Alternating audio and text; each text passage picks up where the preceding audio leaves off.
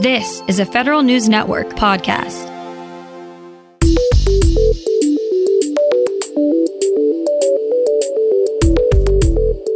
Coming up on today's Federal Newscast, a former background investigator is fined heavily for lying about some of her investigations.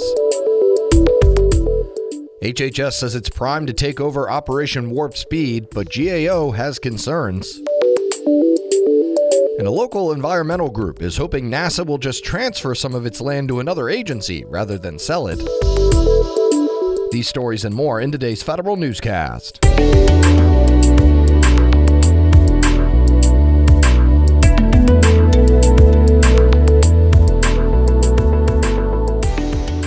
Welcome to today's episode of the Federal Newscast. I'm Eric White. A former security clearance background investigator faces criminal penalties for lying during the course of her job. A federal court in Washington, D.C. sentenced Michelle Layton to 3 years of probation plus more than $100,000 in restitution.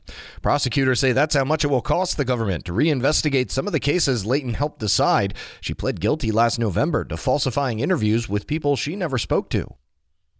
Military bases are starting to become more restrictive regarding traveling again. Federal News Network's Scott Maucione reports. About 10% of military bases have reinstated travel restrictions for troops since the Omicron variant took hold. That means troops are limited on where they can go on leave and how they can move to new orders. A majority of military bases around the world still remain limitation-free. A little more than 80% of installations do not have restrictions. Military installations base their restrictions on the threat of COVID to the community and the capacity of service in local hospitals. Scott Maucione, Federal News Network. Defense and intelligence agencies have 180 days to make sure they're using multi-factor authentication on their classified systems.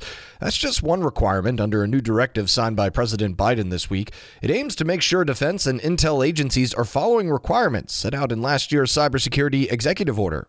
Those agencies are also now required to report cyber incidents to the National Security Agency, and it gives the NSA the power to issue binding operational directives to owners of classified systems in the federal government. The Defense Health Agency awards a nearly $1 billion contract to build the military's largest overseas hospital.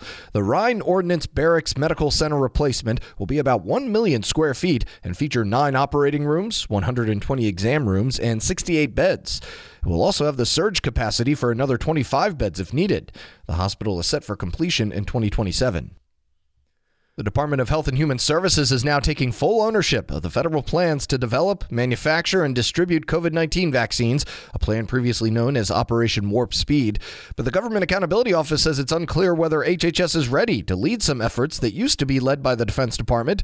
GAO says HHS will need additional contractors to keep up with this work. HHS tells GAO it assessed its workforce before taking over the project at the start of 2022. Agencies will be getting some help to meet the Biden administration's goal of awarding more contracts for American-made products. The White House yesterday launched a new Made in America Interagency Council. The goal of the council is to create a regular forum and community for agencies to collaborate as they work to strengthen the use of federal procurement and federal financial assistance to increase reliance on domestic supply chains and reduce the need for waivers over time. The council will share data that can help promote domestic sourcing and best practices across agencies that are facing similar challenges and opportunities.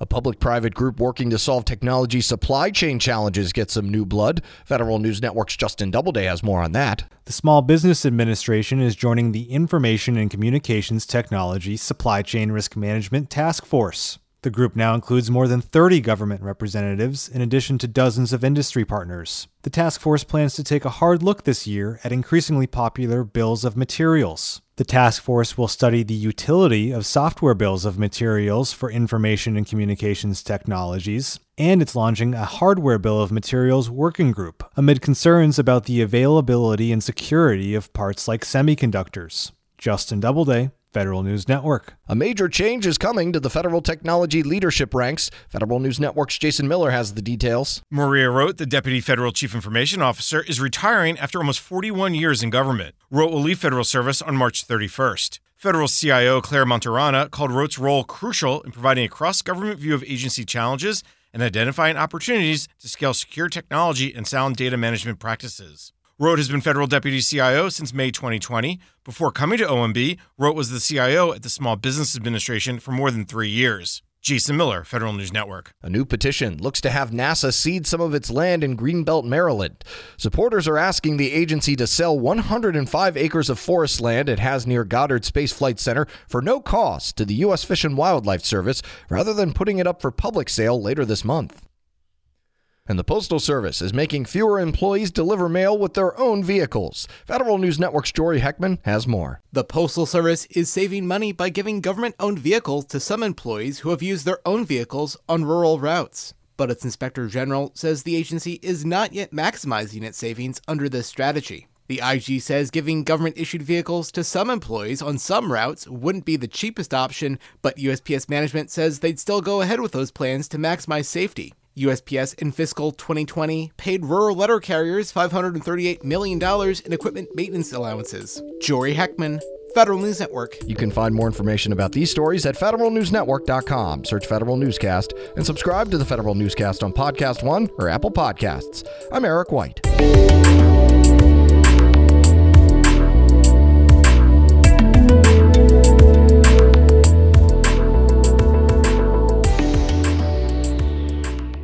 Reconnect with a carpool or vanpool. Even if you're commuting just a few days a week, Commuter Connections can match you with others that live and work near or at the same place as you. Prefer taking the bus or train? There's never been a better time to reconnect with transit. Plus, you have the added comfort of knowing Guaranteed Ride Home is there for any unexpected emergency for free.